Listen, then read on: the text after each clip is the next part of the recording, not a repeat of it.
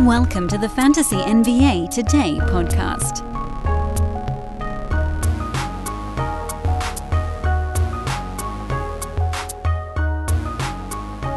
That's that. It's time to go, man. It's time to roll. It's Old Man Squad time on Fantasy NBA Today. Big show Friday, October the 20th, 4 days from the start of the opening.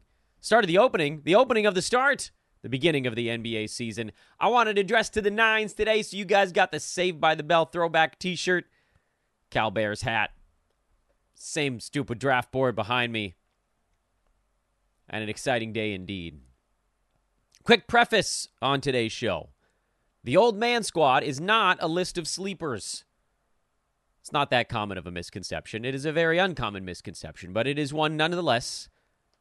These are not sleepers. These are the players ranked basically like 0 through 120 or so, that I simply think are going too late in drafts for some variety of reasons, combination of them, or just one very obvious one.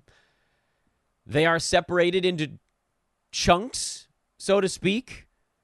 The borings, the guys that kind of originally made up the Dan Besbris Old Man Squad, the boring players who are falling because they are somehow boring. They are the totals monsters, 6 players that I deem not monsters on the per-game side, but likely to elevate your team by plowing through a solid season of basketball. The Games Cap darlings, these are the players that you play in Games Cap formats. Typically, that is a roto, but as you heard from Josh a couple days ago on this show, he is running a head-to-head league with weekly Games Cap. And then there is one player that I've decided is my single, not-so-boring swing of the year. I am Dan Besbris. This is Fantasy NBA Today, a Sports Ethos presentation. You can find me on social media at Dan Besbris, and I really would strongly encourage you to do so. The season now 4 days away. We have so many things that we can only do with the speed of social media. I can't get out and do a show every time a little piece of news breaks, but I can break it down on Twitter. So find me over there if you haven't already, especially for those of you that are finding me for the first time via the podcast or YouTube. I encourage you to sort of loop in the social side, make it one big bucket altogether. Also, Brewski 150 remains on sale at Sports Ethos, just $6 a month for the Fantasy Pass. Gets you the B150 projections, our all-new draft tracker tool, which I actually used in a real draft for the first time yesterday, and it was amazing. Go check that out at sportsethos.com. So now you understand what the Old Man Squad is. It's not sleepers. It's players that I think are falling. I have given my per game and totals ranks on them. Those of you that are watching with us on YouTube live or after the fact, you'll actually get to see the names. Don't worry, pod listeners. I love you guys. You guys are my ride or dies. I will be reading all of the names and all of the numbers as well. Let's get going. The Old Man Squad 2023-2024. This is the list of the incredibly boring per-game winners. There is, by the way, just a quick sneak preview, 3 more names on the second page. I couldn't fit them all on one page of Microsoft Word because we have like 35 names to get through today, so we got to dive in quick. To that end, I'm not going to be doing 3, 4, 5 minutes on every one of these players. That would be a 3-hour podcast. Nobody wants that. So we're going to try to do about 1 minute per player on the Old Man Squad, and that'll get us through this thing in about a 40 to 45-minute show. First name on the list, this is organized by Yahoo pre-rank right now, not ADP. Kyrie Irving. He's pre-ranked 14. I have his per-game mark at 9 and his totals mark at 11. The players at the top of the board do tend to be a bit more injury-prone. As you saw last year, the average number of games played for the players ranked in the first round on a per-game side was in the mid to low 60s. So someone like Kyrie, who I expect to get into the mid to low 60s, will not lose that much on the total side against his per-game number. He's getting drafted now in the early to mid-second round. He's a first-rounder on a per-game side, and is a turn value by totals. He is the first name on the board. And the thing that's hard about the top, and I don't want to spend too much time on this, but if you look at the first, 3, maybe 4 names on this list, there isn't a whole lot of room for them to beat their ranking simply because there just aren't that many numbers in front of 14 that you can get to. I don't expect Kyrie Irving to be number 5, and frankly, the guys in the first round, I generally expect to be pretty damn good. You guys have heard me on this show talk a lot about how I think that someone like a Tyrese Halliburton, who's going at 5 or 6 or whatever it is right now, I think he's going to be a great first rounder, but I can't put him on the old man squad because what's the gain there? You get him at 5, he finishes at 5. Technically, that's a win because if your first rounders don't lose to their draft slot, it's a win. But that's why I didn't put any first rounders on this board. It's not because I don't like the first rounders. It's because the ones that I do like, mainly, obviously, Nikola Jokic, Tyrese Halliburton, Shai Gilgeous-Alexander. I think Kevin Durant at the end of the first round is also a nice one. I like Dame. I like Jason Tatum. I like all these guys, but there's nowhere for them to go, really. So I didn't put them on the list. I should have said that at the outset. Old Man Squad will not have any first rounders. Second name on the board is Jaren Jackson Jr., who I realize is not an easy player to build a team around, but going late in the second round, where he is now with a pre-rank of 20, and typically going later than that, is a pretty damn easy number for him to get to. He was number 19 by totals last year, despite missing the first 5 weeks of the season with an injury. He finished at number 12 on a per-game basis in only 28.5 minutes per night on 19.7 boards and 4 combined defensive stats.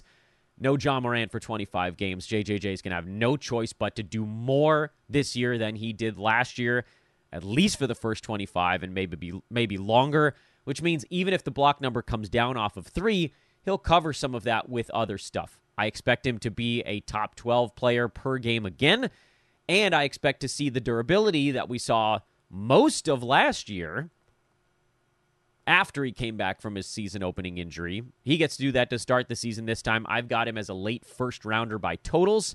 The number I have on the board is 8. I will say again, numbers are a little bit hair-splitty here in terms of what's the difference between calling JJJ the number 8 player by totals and number 9? Not all that much. What you should take away from this is that I think he's a first-rounder on both per game and totals, which makes him a guy I like drafting late in the second round. Jimmy Butler is the next name on the list. He's pre-ranked at 23. His per-game mark, I have him back at basically 11, which is pretty much where he was last year. He was 10. I have him moving down ever so slightly, not necessarily because I see Butler getting worse, but because I see 1 or 2 guys getting in front of him without his stats changing all that much. Someone like a Kawhi Leonard, who will likely be better than Jimmy Butler per game over the entire season. I think there's a pretty decent shot that Jason Tatum can also get in front of him. JJJ even has a chance to get in front of him. I don't know that anybody that was in front of Butler last year falls behind him this season. So it's not that I see him necessarily getting worse on a per-game basis. I just see other guys getting a little bit better. So that puts him basically at the same spot. I think he plays in about the same number of games this year that he did last year, which was 64, maybe 65, 66. The Heat are going to need him mostly upright. So by totals, I have Butler in the first round as well. He, to me, no matter the format, I think is a layup at the end of the second round. I say that, and then I have to always sort of put the qualifier, no catastrophic injuries. Okay? No catastrophic injuries. If that happens to one of these guys, what are you going to do? Many of you are probably looking at the Old Man Squad list and wondering where the hell Kawhi Leonard is. Don't worry. There's another section of the board for players like that. Miles Turner is the next name on this boring side. He is going at number 34 on Yahoo boards right now. I have his per-game rank at 22, which is a little bit behind where he was last year. He was in that 18 to 20 range most of the season. I think Indy got better around him, so I don't know that he has to do quite as much. But I love Miles Turner. He has the JJJ stat set, which is some points, some rebounds, some threes, a ton of defensive stats, doing it without hurting your percentages from that big man spot. The unicorn build is just such an easy one to get fantasy stats out of. Turner's always a little bit beat up, and as you get into the second, third round, you get into guys that play in more games per year. So if he plays in low 60s of games played, 63, 64, something like that, That probably does shade his totals a little bit lower, so I have those at 26, but that still puts him as a win in both numbers against his ADP. And what I tried to do with pretty much all of the guys on this boring list, the sort of traditional part of the old man squad, is guys that I think beat their ADP both per game and totals. Nick Claxton at 50 is the next one. You'll notice I have a run of centers on my old man squad list. I think they're generally undervalued here because everybody's making a run at assists and scoring in the first few rounds, but there are other ways to win your fantasy league. And Claxton going at 50 is patently absurd. He was number 24 last year.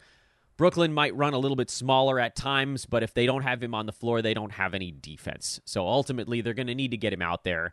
He did it last season playing just 30 minutes a night, so we don't really need a minute spike. And even if they drop by 1.5, I don't see that as a really big issue for him. But I did shade that into it. I think his per mark drops by about half a round. I've got him at 26 per game.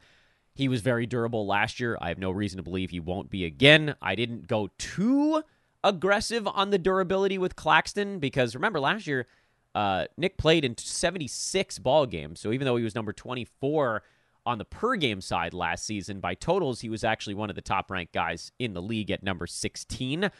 I didn't go that high this year. I bumped his totals up by a little bit to number 25, but it could actually be better than that. You could probably get him inside the top 20 if you get a little bit of a repeat performance.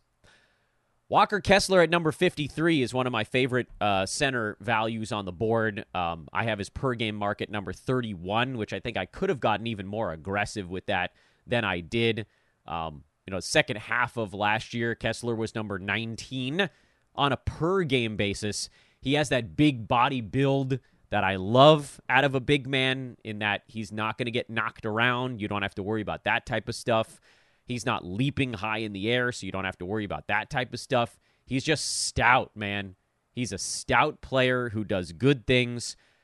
You could even see a potential bump if his free throw percent gets any better than 48. I know historically he's not a good foul shooter, so I don't think that I would put my eggs in the basket of, his free throw percentage is definitely going to get better, but it could.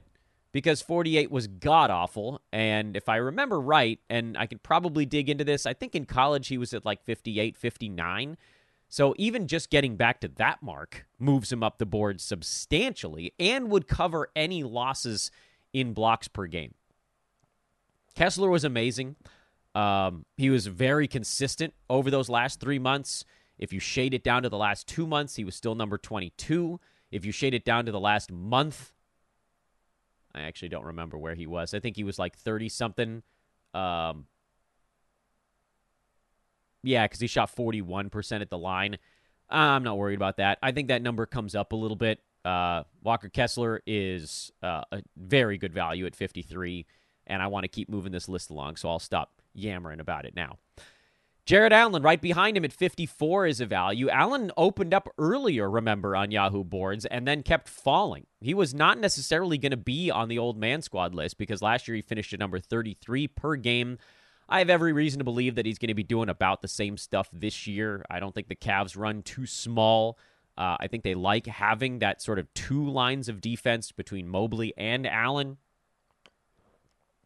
But again, I wanted to cover the idea that maybe there's a little baby-sized drop-off, so I put his per-game mark this year at 36 instead of 33. I put his totals at 36 as well because we know he's dealing with some stuff to start the year, and last season he got to about league average in games played. I still like Jared Allen. He's not my favorite of these center-run guys, as you can see from the various rankings on the board before you, but I do still think that he's a small-size win there. How many names have we done here? 7 or 8? Every 7 or 8 names, I just want to take a quick moment to remind you guys of what we got going on. Please take a second here. Hit that thumbs up button. I'm gonna nail you guys with that on this show. I'm gonna remind you over and over and over again because this is the one that I really want to explode. I know we only got 4 days before the season starts, but I really want this show to do extraordinarily well. You guys know I put a lot of work into this one, a lot of energy, a lot of research. And I'm going to talk a lot, and I'm going to talk fast. So please take a second to hit the thumbs up button. There are like 40 some odd of you that have already joined in here. I know that number usually grows as we go. Those of you in the chat room, I can see you chatting. Hit the button. Subscribe to the YouTube page is also important, but just hit that thumbs up, man. Let's make this video really blow this one out of the building. And do find me on Twitter over at Dan Besbris, DanBesbris. Let's get back into it. Next name on the board is Tyrese Maxey, who, I mean, he doesn't fit the traditional old man squad board because I don't think that you'd call him boring. But the nice thing about Maxey is that he derives a lot of his value out of strong percentages, or certainly strong for a guard. 48 plus from the field, 85 at the free throw line, and low turnovers.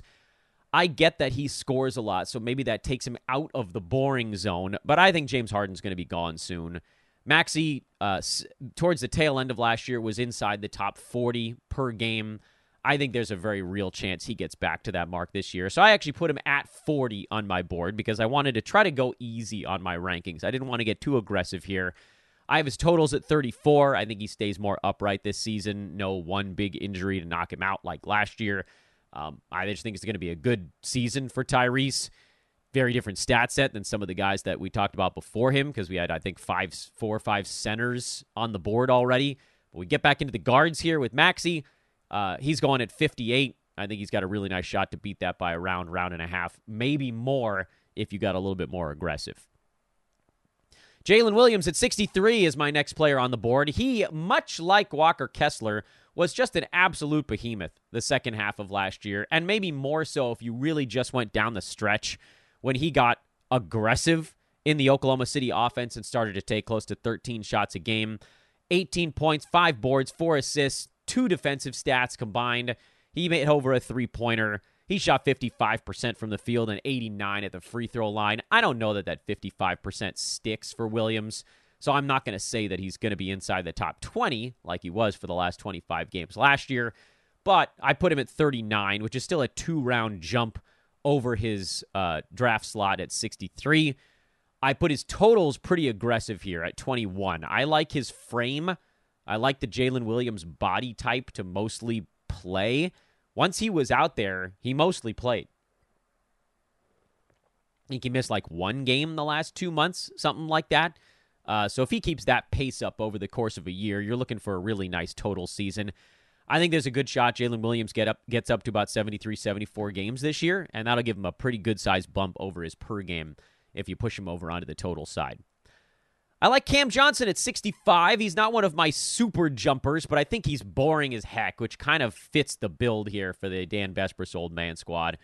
Cam was in the 50s last year, 55. I think he's got upside beyond that because he's, again, like Maxey, he gets you 3-pointers without damaging your percentages. Where he has an advantage over Maxey is that he gets better steals, where Maxey has the advantage is he's going to do more on offense. But for Cam Johnson, full complement of minutes, he could get you 1.4 steals this year. Full complement of shots, he could get you 16, 17, 18 points. 3 3-pointers is within reach for him in a full season in Brooklyn. I don't know what we need to get so hyper-aggressive with him to get him to the marks where I put him here. But he's going at 65. I got his per-game mark just inside the top 50 at 48. I'll go ahead and put his totals at 48 as well because he has been dinged up a tad. So let's get him to about 66-ish games, and that'll give him about a round and a half here as well. A longtime member, and perhaps the biggest value we had on the Dan Besbris Old Man squad from last year, Brook Lopez. He's going at 72. 72 people. I've got his per-game mark at 37, which is still way off the pace from last year. I don't care that Dame's in town. I don't care that Middleton missed a ton of time last year because with Lopez, I don't care if he loses a shot or a shot and a half in this offense. His value was out of block shots. I still think he's going to get a bunch of those.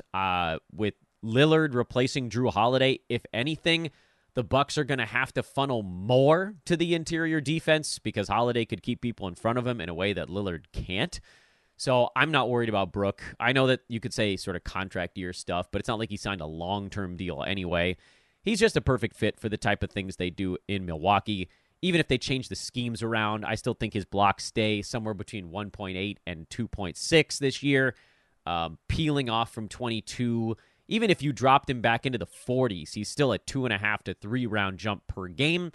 Also, aside from one season with a back issue, he's been very, very healthy after all the foot stuff in Brooklyn. So I'm not worried about that either. Let's keep moving along. We got a lot to cover on today's show. Tyus Jones at 77. I could have probably put him in the games cap darling category, but I'm just not that worried about the end of the year. I think there's a chance that even if the Wizards shut things down partway through, Jones is a guy that might just play on and off despite that. But because I didn't want to get too aggressive, I went ahead and I put his per game and totals marks at 54, each of them. I just matched them up like I did with Jarrett Allen, because I think his games played number is relatively close to league average this season. I don't think he gets inside the top 50 per game. I think Jordan Poole and Kyle Kuzma are going to do too much. But Tyus Jones with 14 some odd points, I think is very well within reach, maybe even a little beyond that. 7 assists is within reach this year. Good steals numbers, good free throw percent. He'll keep his turnovers low, so nice assist to turnover is a good way to get assists without damaging yourself in another spot. Low 50s on both. Again, that's a 2-round jump, so I like it a lot. Klay Thompson got bumped up from the 90s to the 80s on the latest Yahoo pre-rank board, but I have his per-game mark at 50 this year. That was where he was the whole second half of last season, and I see almost no reason why that should change for this year. His total is 62. I see him taking some games off, but not that many. He's in prove-it mode. So to that end, I don't know why he was going anywhere near as late as he was for as long as he was. There's still value with Klay at 50. Makes a little more sense for Roto because of possible games missed. I think there's actually a chance that he really clicks it up and gets into the 40s per game this year, but I didn't want to plant my flag in that, frankly, because I don't think we had to. He's a value even if you don't go that high. So Klay Thompson doesn't need a whole lot of explanation. Tobias Harris, former logo of the Dan Besbris Old Man Squad and one of the faces on today's thumbnail on YouTube. I'm not as excited. I pause briefly on this one. I'm not as excited about Tobias as I have been in the past. I just think that his role on that team is shrinking even without Harden. But we saw last year there were long stretches where he was a top 30, top 40 guy when Harden was out, when Maxey was out. He'll find his way to doing stuff. And in a Nick Nurse offense, there's just going to be more. He's durable. He's going to be that kind of guy that Nurse can play for 36, 37 minutes a night if he really wants to. And he might. And this is a chance for him to kind of show up and blow it out. So I went 60s. I think I actually put the wrong number there. I put 60 on the per game side. I think I wanted to go mid-60s on that one, copying this over into Microsoft Word. By totals, I went pretty high, though. Totals at 43. He generally beats his per game on the total side because he is as durable as he's been for all these seasons, and I don't see that changing this season either. So Tobias Harris, very boring, very safe play in the late 80s, and I'm on board with that one. Mitchell Robinson at 97 is one that doesn't really make a whole lot of sense in my eyes. I know that people are constantly afraid of his stuff, at least on the injury side, but even with it, I think we still have wiggle room there. Robinson was number 53 on a per-game side last year. I bumped him down to 61 just in case Isaiah Hartenstein does something more on that team. I put his totals at 71 because he has been banged up throughout his career. But even then, you're talking about 3 rounds of value on the per-game side over his rank slot, which is 97. Totals in the 70s, you're still talking 2 to 2.5 rounds of value there. He's just a guy, and centers have a way of rising up the board like this because they don't score a lot, so they get undervalued. But this is a point in a draft where you can take a guy who doesn't score that much. Robinson had 9.5 rebounds and almost 2 blocks a game last year. He also had a steal out of your center slot. And the word on the street, and I don't know that I believe it, but the word on the street is that he's working on his free throw stroke, which was awful last year at 48%. Again, like that is a big negative with him. If you just removed that, turned it into a smaller negative, like he was like 2 standard deviations below what you'd need to get. If he just turns himself into frickin' like 55%, that moves him up half to a full round on the board. So there's a way that actually he could even beat this mark. John Collins is a little bit of a swing here at 100. I'm putting him in the boring zone. I am low to medium confidence. I almost left him off the old man squad board because I do think there's a better chance than some of these guys that this one fails.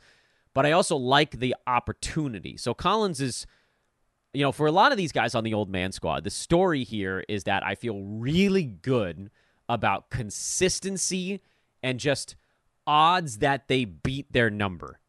Like, most of these guys I look at, I'm like, yeah, the odds of this guy beating their number is really, really high. For John Collins, it's a little bit more of a wide spread where he could come out and he could roll top 40. Like, he could legitimately get there. He could also be an afterthought. So he's a little bit more of a swing, but you average all that out and it puts your per game at 77, which is where I put him with a total rank of 72. I think the chip on the shoulder impact with Collins is going to be enough to get him there. I think he's got a better shot than not of having a good fantasy season, and so that's why I left him on the boring part of this board instead of shuffling him over into one of the other subheadings, which you guys will hear about in just a few moments. Daniel Gafford is next on the board at 102. Good news on Gafford this morning, by the way. I don't want to necessarily date this show, but he did get center eligibility on Yahoo. We knew that was going to happen. I thought it might take a game or two into the season for Yahoo to be like, oh yeah, by the way, this guy's their starting center, but they did it today. Great news for Gafford that we don't have to wait on that. I've got his per game mark at 73. He's always been a top 75 guy when he gets starters minutes. I think that's what you're looking at this year. There's upside beyond that. There's also this notion that he's always hurt, which is not true. He has little nagging things, but he plays through them. And he played in high 70s in games last season. Now, admittedly, the minutes load will be bigger, so that does increase the chance of some kind of injury creeping up on Gafford and being part of the mix. But I got his totals at 55. I think he's one of the really nice leapers at this part of the draft. A guy you should target if you don't get some of those centers I listed in the 3rd, 4th, and 5th rounds. Then you want to make a move on someone like a Gafford because I think he's one of the surer bets at this part. Zach Collins, another center behind Gafford. He's ranked at 104 on Yahoo's board right now. I've got his per game mark at 80. His total's at 82. I still don't fully trust the Spurs to unleash anyone this year. Collins, there's going to be, as the season goes, I think you'll see his role shift little bits because they'll have Wembanyama playing a little bit of center here and there. You'll see the Spurs, Popovich, he'll yank guys, he'll move lineups around. It's going to get weird at times, but he's a ball mover out of the big man spot, so they need him. They want him to push some people around because he also is kind of a giant human being. So I think he's got a really nice shot, at least for the first chunk of the year, to have a pretty solidified role. The fear there for me is that he sees like 26, 27 minutes, and they cap him out there and let Wembanyama roll against reserve big men, smaller lineups. He gets the other center minutes. So that would sort of top out on Collins. But remember, down the stretch last year, he was a top 40 guy. He was getting usage then that I don't know that he's going to get this season. I think he's worth a swing. He likes both Collins, actually, here. John and Zach Collins are worth a swing at this part of the draft. Zach, I probably like more in terms of what are the chances he hits. John, I probably like more in terms of what is the chance that if it hits, it sticks. But I like both of those guys here as that maybe they're not even. I mean, Zach Collins, I guess, isn't all that boring. It's not fair for me to put him on the boring list. But I like him, so I had to put him on some part of this damn board. And he went here. Last name on page 1, by the way. We're making progress here. Onyeka Okongwu, who's number 106 on Yahoo. I have him taking just a half-round move forward on the per-game side, and here's why. I said I didn't want to spend more than a minute on anyone, but Okongwu might be the guy we spend a minute on. Last year, Okongwu was number 75 on a per-game basis. A lot of that was low turnovers, but a lot of it was also the fact that he's a big man that didn't hurt your free throw percent. He's not the unicorn stock because they ain't hitting three-pointers. He's more of the rebounding, shot blocking, field goal percent kind of big, but he did it without hurting your free throw numbers. That's a big deal for him. He played 80 games, so by totals, he was an absolute monster last year. But it's also worth pointing out that Clint Capella, who's not on this board, by the way, he almost made the Dan Besbris Old Man Squad. He's sort of like an honorable mention, was number 41 per game in 27 minutes a night and missed 17 games. Those 17 games, Okongwu was a top 40 guy. He was amazing. But we have to remember that that's built into the 75 final rank from last year. When Capella was healthy, Okongwu was more like a top 100 guy. So you kind of have to come into this season assuming that Okongwu is going to be a top 100 range center when Clint Capella is healthy and has a shot to be top 50, top 40, even top 30 sometimes when Capella misses ball games. We don't know how many of those that are going to be. Clint has historically missed between 10 and 20 games per year. He did have that, I think he had 1 or 2 seasons in there where he only missed about 10 games. But mostly he's been in the mid to high 60s throughout his career. Houston, Atlanta, whatever. So, yeah, you bake that all in on the Okongwu per game number, which I have at 70. I've also baked in that maybe the minute split is more like 26-22 this year instead of 27-21. But it's little stuff. Now, the reason to really love Okongwu in this part of a draft is if anything bigger happens to Capella beyond just the usual, Clint's got a sore knee, Clint's got a sore back, he's got to sit out a week in December, he's got to sit out a week in February, blah, blah, blah. If anything larger besets Capella, that's how Okongwu can really rocket boost himself up the board. Again, I love the durability. I think he's a big winner in this zone, so I kind of like him either way. But just remember, if you're drafting Okongwu, don't expect a lava-hot start to the year.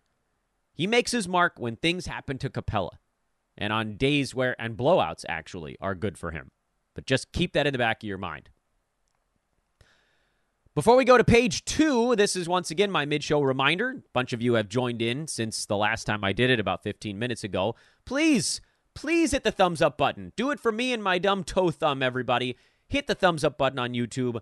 Subscribe on YouTube. Subscribe on traditional podcast channels. It is a big, big deal. Big, big deal. And also, find me over on social media at Dan Besbris. That is also a really big deal once the season starts. I know I'm just sort of waxing about random crap during draft season, but I am going to put some of my lists over there. Old Man Squad I'll get over on Twitter, so you can have a printout of that. We'll get the sleepers over on Twitter. I think I did the busts already, but we had my favorite pick from each round. All these things I'm going to get up probably on Monday. But then once the season starts, that's where social really kicks into high gear. So I need you guys checking it out over there. And also, I know, guys, you guys don't like promo, but I got to do it. We got to move units. Manscaped.com is our proud sponsor here on Fantasy NBA Today. Check them out over at Manscaped.com. Get yourself a Handyman 5.0? No, just the Handyman. Here, let me buzz it into the mic. There you go. We're shaving right on air. Actually, you know what? I'm going to do my cheek right here on air. There we go. You guys watching me shave on YouTube? Is that weird? Yeah, that's terrible video. Oh, there we go. Yeah, no pinching, no nothing. Feels so good. Ethos20 is your promo code over at Manscaped.com. Get 20% off. And free shipping. That's the first time I've shaved on air. Ethos20 for 20% off and free shipping. That was a strange segment, wasn't it? Folks, picture this nightmare scenario. You're hosting friends for the big game. It's neck and neck in the fourth quarter, and suddenly you realize you're out of drinks. Boo, say all of your friends. You start to sweat. Your friends turn on you. You're forced to go on a last-second drink run and end up missing the game-winning touchdown while in line. Oh, no. Terrifying, isn't it? Luckily, you can avoid the drama with Drizzly, the go-to app for drink delivery. With Drizzly, you can shop a huge selection of beer, wine, and spirits, then get them delivered right to your watch party. Compare prices across multiple stores in your area, find the best deals on game day drinks, and get back to armchair quarterbacking from, you guessed it, your armchair. Download the Drizzly app or go to drizzly.com. That's DRIZLY.com today. Must be 21 plus, not available in all locations. Turning the page to page 2, you guys get to see all the other names if you're watching live. If you're listening, you still get the element of surprise. De'Anthony Melton. There's 3 names left on the boring board. You guys knew this one. I've talked about him 1,000 times running up to the season. That doesn't make him my favorite play, but it does, in my eyes, make him one of the easier choices. Melton last year, just 10 points, 4 boards, 2.5 assists, 1.6 steals. He does his damage with steals. He does his damage with some threes. He does his damage by being actually a pretty good rebounding point guard size player, getting you 4 of those a ball game in 28 minutes a night. There's a chance with Harden moved that he actually does get to take a little bit of a step forward. I have his per game at 83. I wanted to be pretty chill about it. I have his totals at 61. I like what's going to happen for him in Philadelphia if or when Harden is gone. Again, upside beyond that. That's the beauty of it. There is upside beyond it if everything works out for Melton. And we can't assume that's going to be the case, but we can hope, and that's why you get a guy like that where the floor is really nice and the upside has a chance to kick in. I put Mike Conley on this list, but he's barely on this list because, in my eyes, his per-game mark is right around the edge of the top 100, which in a lot of formats doesn't play. But in a lot of formats, it does because I really like his boat captaining role in Minnesota. He's exactly what that team needed. In my eyes, he's the reason that team made a really good run down the stretch, not because of any improved play from Anthony Edwards or getting Cat back or whatever. It was Conley. That was one of those weird trades where everybody got better and then everyone else in the league got pissed about it because the Wolves moved Russell, who's more of a score-first guard. He can pass. Don't get me wrong. D'Lo can pass, but he's more of a scoring point guard. For Conley, who's more of a passing point guard on a team that has Cat and Anthony Edwards and a rolling Rudy Gobert, who's not an offensive force, but needs a guy that's going to get him the ball in the right spot. Conley fits that better. He makes the team better. Lakers needed someone to take the pressure off of LeBron and AD, and D'Lo could go get his own shot. Utah needed to tank. They needed to get rid of Mike Conley. They got more picks. Everybody wins. Anyway, Conley, I've got him at 97 on a per-game basis. I think he's just going to quietly float along with about 13, 14 points and about 6.5, 7 assists a night. Not going to do a whole lot else. Steals haven't been there as much in his older years in the NBA, so maybe, 1.1, something like that. Good free throw percent, not good field goal for him. Turnovers he'll keep relatively low, so it'll be good for that getting assists without blowing up your turnovers stuff. But I just think that, we talk so much about how you got to make a run on assists at the beginning of your draft, and I don't know that that's necessarily true because not only is Mike Conley floating out there, but you could even take a shot that Kyle Lowry stays upright for 2 months. He's not on the old man squad board because I think he ends up playing 45 games again this year, and I simply can't put him out there. But for a guy who's getting drafted 160 or whatever, Lowry's a great per-game fill-in because he'll probably be, like Conley, around the edge of the top 100 until his body falls apart. And it will. By the way, Conley is pre-ranked at 115. At 119, the final name on the boring old man squad board is Josh Hart, who I went back and forth on about 50 times this run-up to the season. Will Dante DiVincenzo ruin Josh Hart this year? And I think the answer is no. Because I believe that Hart, who they signed to a nice extension, they paid him.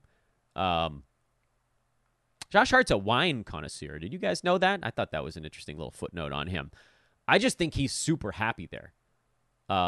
He's good friends with his teammates, dating all the way back to their days as teenagers, basically.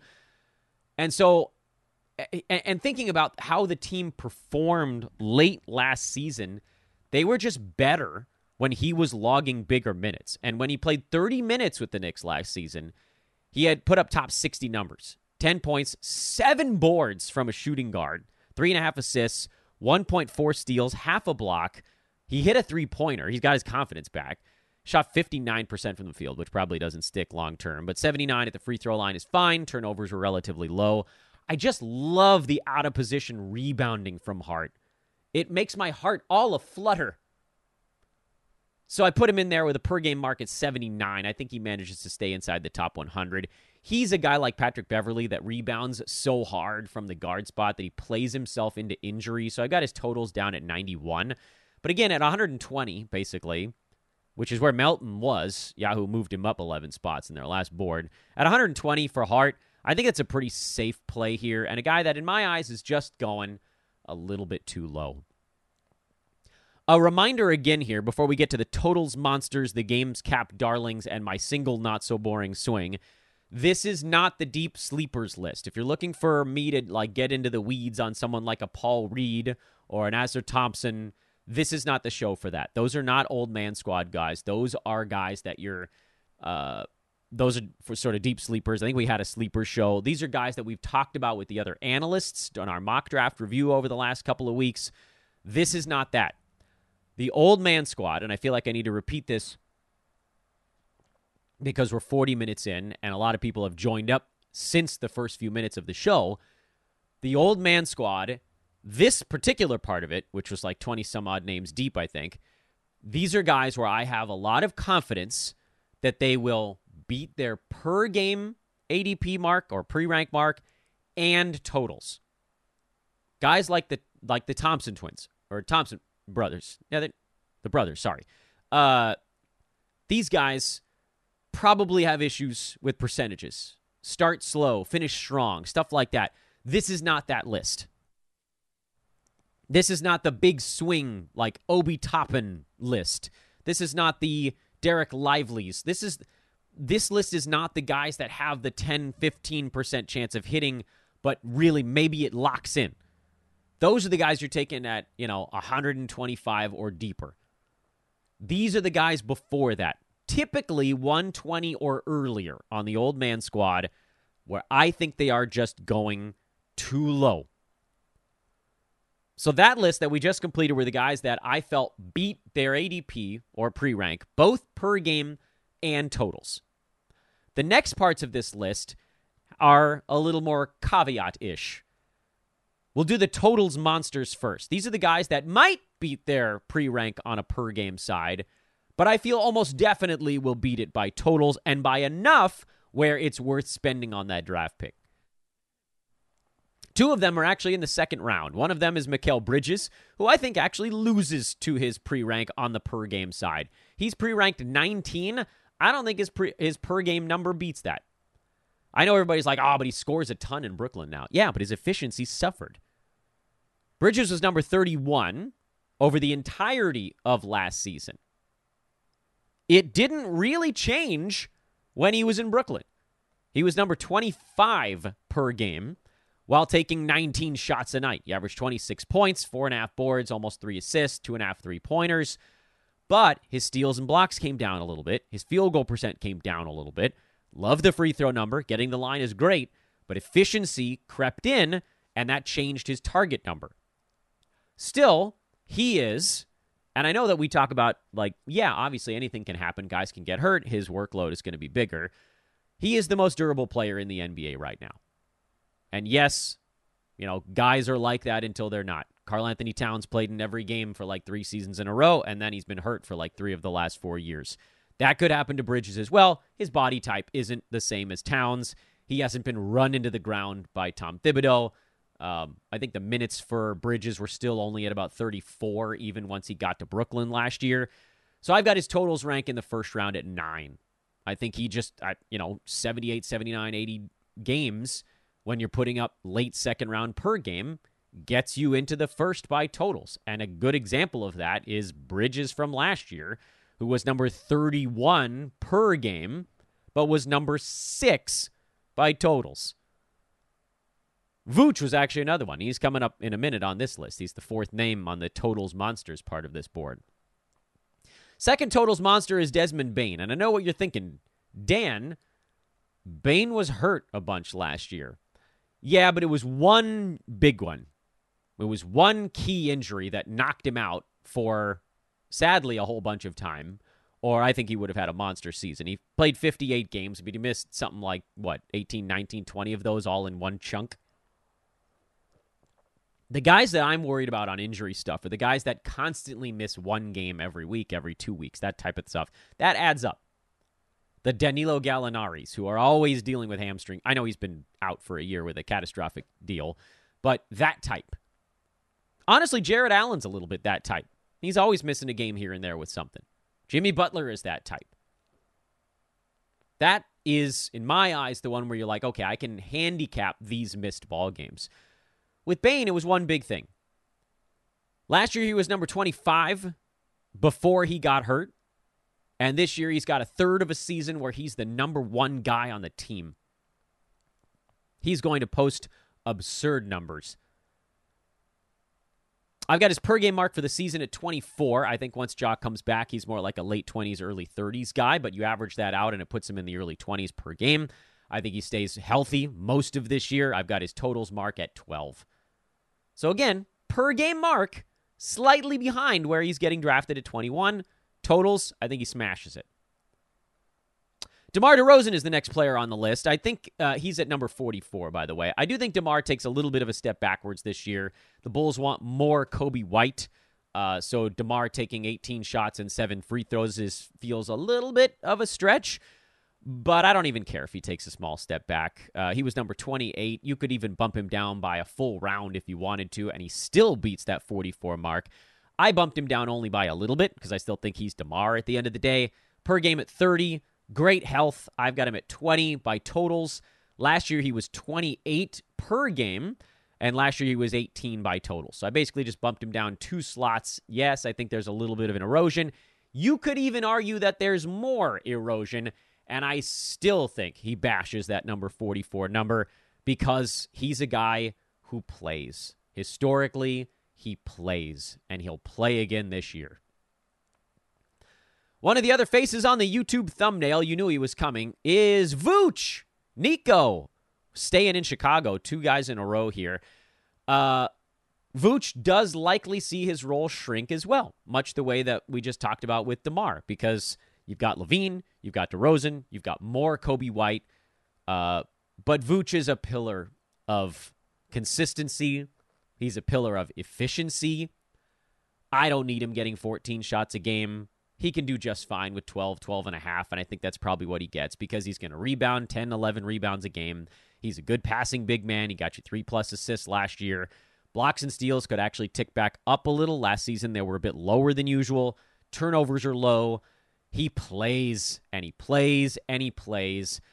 Per game mark, I've got him dropping by a round from last year. Vooch was at 26 last season. I've got him at 38 this year. I've also got his totals mark dropping by a round. By totals, he was number 5 last season. 5! I've got him in the teens this year. That still destroys 57. 57 is his pre-rank on Yahoo right now. Even I would throw him out there because Josh and I argued about Vooch on one of his shows. And even he pointed out on Twitter last night I was like, what in the world? Vooch is at 57. Josh was like, even I think that's too low. So this is like, if Vooch is not the gimme, the tap-in of the fantasy season at 57, I really don't know who is. Really big crowd here coming in and watching this one live. I'm very grateful, by the way. And I will do the quickie at Dan Vespers on Twitter. Please hit the thumbs up button. Let's make a difference here.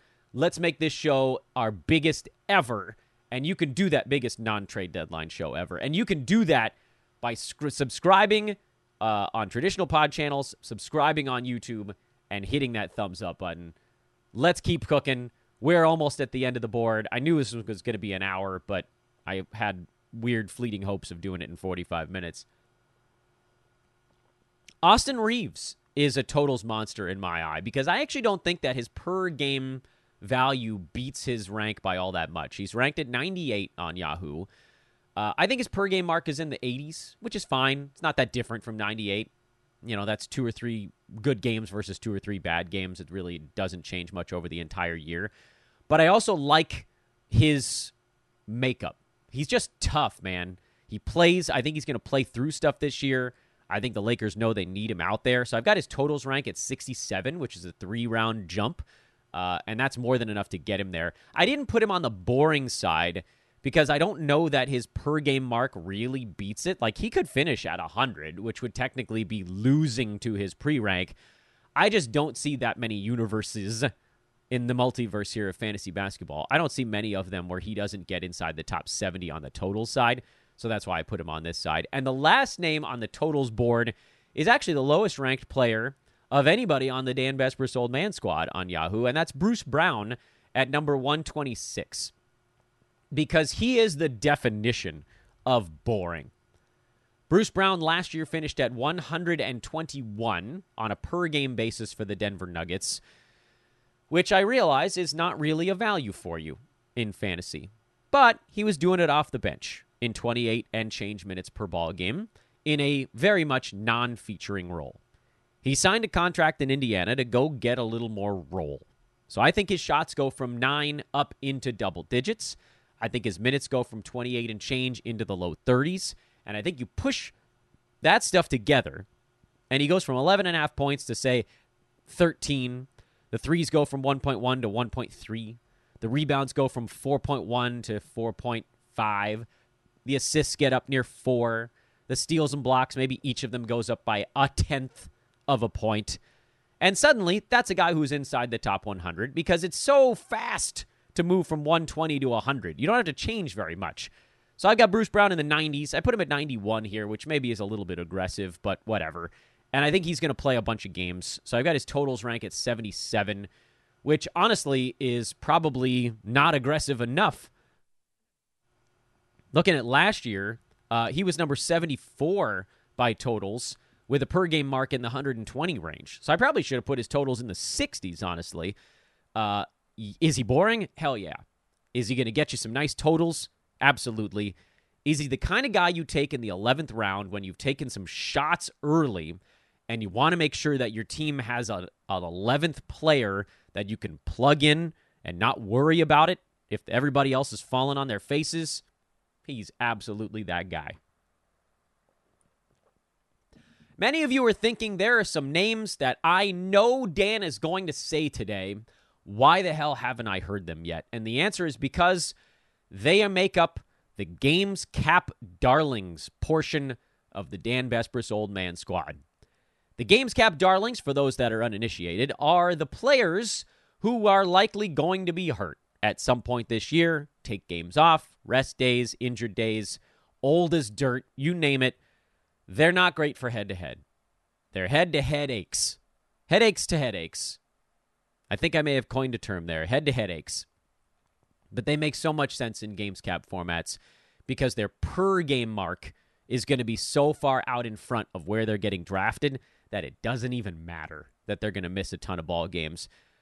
And the first one is the most obvious name, and I could have put his face in the thumbnail too, and that's Kawhi Leonard, who's getting drafted at 22.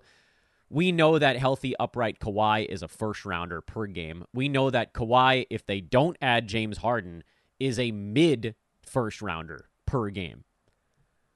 Because, we don't even need a reminder. Over the final 3 months last year, basically the second half of the season, Kawhi Leonard was number 4 in all of fantasy basketball. And he didn't miss that many ball games, by the way. Not that that's the thing we're thinking about here. He was actually number 2 by totals over the last 3 months last season. Number 4 by averages. 27 points, 7 boards, 4 assists, 1.6 steals, 0.7 blocks, 2.5 threes on 53 and 90 splits. He's an early first-rounder when he's putting up those numbers. Is he going to get hurt? Of course he's going to get hurt. Does it matter if you're in a Games Cap format? Of course not. Kawhi Leonard is a wonderful late second-rounder in roto formats. He is a roto monster.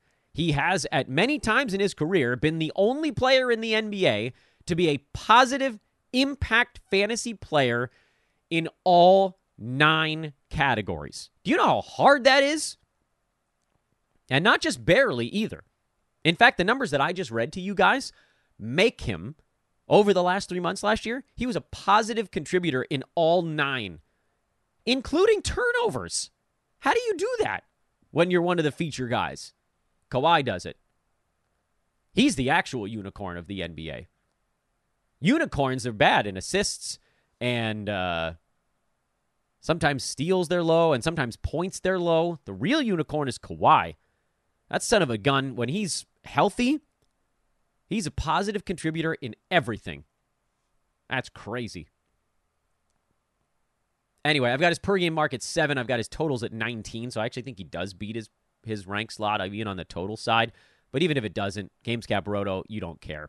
Kristaps Porzingis at 42 is the next name on the GamesCap darling. I've got his per game taking a hit by about, not quite a round. He was on the turn last year. I got him dropping to about 20. I wrote it down at 19 here on the board. Totals rank of 37. I don't think he plays, and I don't think he gets to 65 games this year with Boston, but I don't think he needs to. That's the difference. They'll give him days off because the Celtics are going to put up a big, big number in the wins column this season. They've got Drew Holiday as well. There's no reason to push Porzingis. They'll want him upright for the playoffs, so he probably plays in about 62 games. That drops him, in my eyes, into the 30s by totals. But again, I don't care because his per-game mark is going to be such a jump over his rank slot, especially this early on, that you kind of have to on the Roto side. The third oldest man in the NBA gets the next slot here, and that's Chris Paul, who's being drafted at 69 on Yahoo. I've got his per-game mark at 47, and I can actually see it going higher depending on how the Warriors deploy him. That's a 2-round jump. By totals, he probably finishes pretty darn close to where he's getting picked. I put his totals mark at 65. I think the Warriors could do a good job of keeping him healthy by not running him into the ground. 32, 33 minutes a night is probably a thing of the past, but 29, 30, where he's running the second unit, he's getting the ball to two of the best shooters of all time. That's a good spot to be if you're one of the best passers of all time. He'll get the steals. I hope that his field goal percent does come back a little bit. I know that we have to get it there, but if it does, that's the upside for him on the per-game side. That's how he gets back inside the top 40, and then you're talking about a possible 3-round jump, which is pretty sweet. Yes, he's going to miss games, but he's a games cap darling. And Jeremy Grant is the last one. I know everybody's worried about the Wizards. I think the Blazers are your bigger fear for shutdowns because Grant is older. The guys on the Wizards, maybe not Kuzma, but like Jordan Poole, he's still trying to prove himself. He's not going to want to go full shutdown. Tyus Jones, this is his sort of chance to prove himself. Jeremy Grant has been doing this for 3 years in a row. I'm going to go play for a bad team, and whenever they tell me to take a rest, cheers, I'll take a rest. But as long as I'm up there, I'm going to beat my rank slot by a bunch. Jeremy Grant last year when Damian Lillard was out was a top 40 play. I've got him at 53 because I do think that Scoot and Brogdon and whatever, those guys will take a little bit from him. But he's got such a well-rounded game. Scores, threes, doesn't rebound all that much. He'll get a few steals and blocks and percentages. There's just a lot to like about there. But he's probably going to take the last month off. So by totals, I've got him behind his rank slot at 83. Per game, I've got him beating it by about 20. And finally, I've got to pick one. Every year I pick one buzzy guy for the old man squad that I don't think is buzzy enough, which is crazy because this dude is so damn buzzy. And it's Chet Holmgren. And it's mostly because, by the way, a lot of people pronounce his name wrong, which I think is so funny because you've got these guys like Kulabali, who I can barely pronounce. Holmgren, the M is in the middle. The N is at the end. Screw up the hard ones, people. Anyway, because I'm going to screw up the hard ones until I hear their names on a broadcast I'm watching on NBA League Pass. I think Holmgren, who's getting drafted at 51, because he is the unicorn-style player, his floor is insanely high. It's just very hard for a player of that fantasy makeup to not post fantasy value. The other guys like Holmgren, and we'll spend an extra 1 minute on him because we're basically at the hour mark here. The other guys like Holmgren, who have the same fantasy build, are JJJ, Kristaps Porzingis, who's going to score more, honestly, but so is JJJ, but let's be reasonable here. We're just talking about the makeup. Miles Turner, Brook Lopez. These are the guys who score some, maybe not a ton. Rebound some, maybe not a ton. I think Holmgren might be a better rebounder than some of those guys. Don't need to pass. They don't. It's not in their makeup. But they'll get you somewhere near a steal, maybe a little bit less, 2+ blocks, and good percentages, both field goal and free throw. There just aren't guys like that who are ranked outside of the top 60. All of the centers that have that type of statistical makeup, the 2 blocks per game potential and good percentages, the lowest ranked one basically was Brook Lopez last year, I think. And he was what, 22? Like, it's damn near impossible for these guys to screw up fantasy rank value when you're good in both percentages and blocks and could even step out and hit a 3. But I don't even care. Maybe Chet doesn't hit a 3. Maybe his field goal percent stays better. They just don't exist. Guys like that who don't have the obvious big anchor weight category outside of that top 50 range. So I've got Chet actually at 35 per game, 40 by totals, because I think his body's going to take a little bit of a hurt this year. But it was kind of nice that he had a full season to fill out a little, and you saw him actually absorbing some contact even during preseason games. So that's my single not-so-boring swing. I don't know how many Holmgrens I'm going to get on my fantasy team because I think other people are going to be reaching for him. But if he really goes near 51, where he's ranked on Yahoo, I would do it. N4 early 5. And that, ladies and gentlemen, is your Dan Besbris Old Man Squad. Thank you so much for hanging out with us today. A reminder on the way out, there are a lot of you watching, and not that many of you have hit the thumbs up button. Please just take a second to scroll down and click it. I think only like 23 of you have hit it, and there have been over 300 people that have come in and out of the show already, and we're not even done. Please hit the thumbs up button, like, subscribe, whatever format you guys are listening to this thing in. I hope you guys enjoyed it. The Dan Besbris Old Man Squad for 2023 is officially into the universe. Thank you to Yahoo for doing one last board rearrangement, so I had to rearrange all of my numbers. This is it. We'll get it out on social media over the weekend or first thing next week. I hope you guys will find me over there at Dan Besbris. Please do check out Sports Ethos. If you guys have a couple of shekels to spare, get an Ethos premium plan. That's what helps keep the website going. That's what helps allow me to keep rumbling along. That's at sportsethos.com. They are also Ethos Fantasy BK, the newsfeed over on Twitter. Give them a follow as well. This is Fantasy NBA Today. Draft season nearly upon us. We still got big stuff coming up, but this was the whopper of our run-up to the season. If you're curious, we'll be talking to Matt Smith tomorrow. Saturday, that'll be another draft recap show. Sunday, I'm going to try to get a real draft recap going because I got real drafts. 2 of them tomorrow, 2 of them Sunday, 2 of them on Monday. We got real draft shows coming up, and we'll also have some last kind of get ready for the season stuff coming up first thing next week. Dan Besbris, I'm out.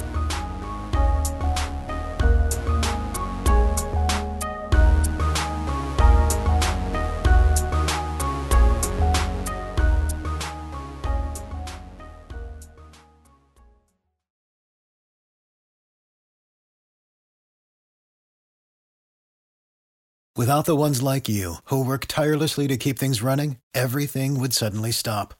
Hospitals, factories, schools, and power plants, they all depend on you. No matter the weather, emergency, or time of day, you're the ones who get it done. At Grainger, we're here for you with professional-grade industrial supplies.